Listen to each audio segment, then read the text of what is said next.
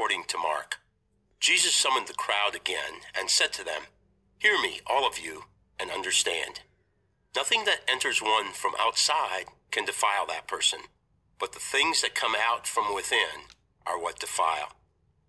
When he got home away from the crowd, his disciples questioned him about the parable. He said to them, "Are even you likewise without understanding? Do you not realize that everything that goes into a person from outside cannot defile, since it enters not the heart but the stomach, and passes out into the latrine? Thus he declared all foods clean. But what comes out of a man, that is what defiles him. From within the man, from his heart, come evil thoughts, unchastity, theft, murder, adultery, greed, malice, deceit, licentiousness, envy, blasphemy, arrogance, folly. All these evils come from within, and they defile." The Gospel of the Lord. Jesus summoned the crowd again and said to them, "Hear me, all of you, and understand." So not only he summoned the crowd again, but also he recommended, "Hear me, all of you, and understand." So he's about to give a very important teaching. Otherwise he wouldn't say, "Hear me, all of you, and understand." Nothing that enters one from outside can defile that person. Nothing that enters one from outside can defile that person. He thought that nothing, no food, no drink, nothing can defile a person. But what comes outside of man can defile that person. Because why this? Because when we eat something, that something that we eat goes in the stomach and then goes on the earth,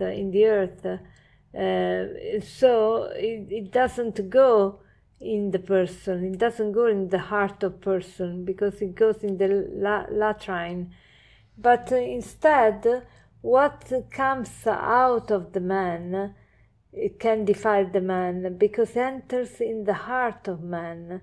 From the heart come evil thoughts, unchastity, theft, murder, adultery, greed, malice, deceit, and everything else.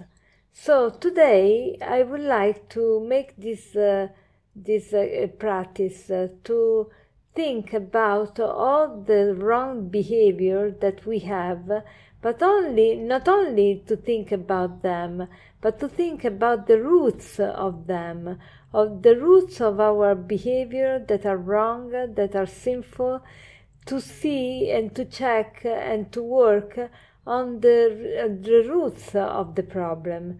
For example, if I eat too much, if I drink too much, if I use sex only to have pleasure, if I commit adultery, if I envious, why do I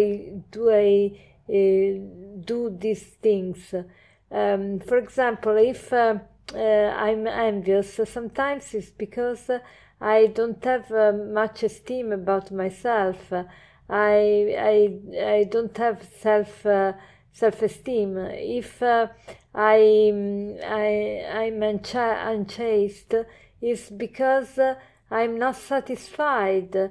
Probably because I don't do many good things for the others. I'm too self-centered, and that's the reason of my unsatisfaction. So I need to find out what are the roots of my problems, of my spiritual problems. It's not enough to go to confession and to say what are our sins. We need also to check what are the roots of our sins and to work on them. And many times we are not satisfied because we are self-centered, because we think about ourselves. Instead, we need to be more rational and to work for the good of the others and to do good, because in doing good we stay good, we feel good. And so let us today make this resolution to work on the roots. And as a conclusion, I would like to share with you something that I shared other times, but here is really, it fits very well. If in life we thought more about doing good rather than feeling good, we would be better off. If in life we thought more about doing good rather than feeling good, we would be better off. Have a blessed day.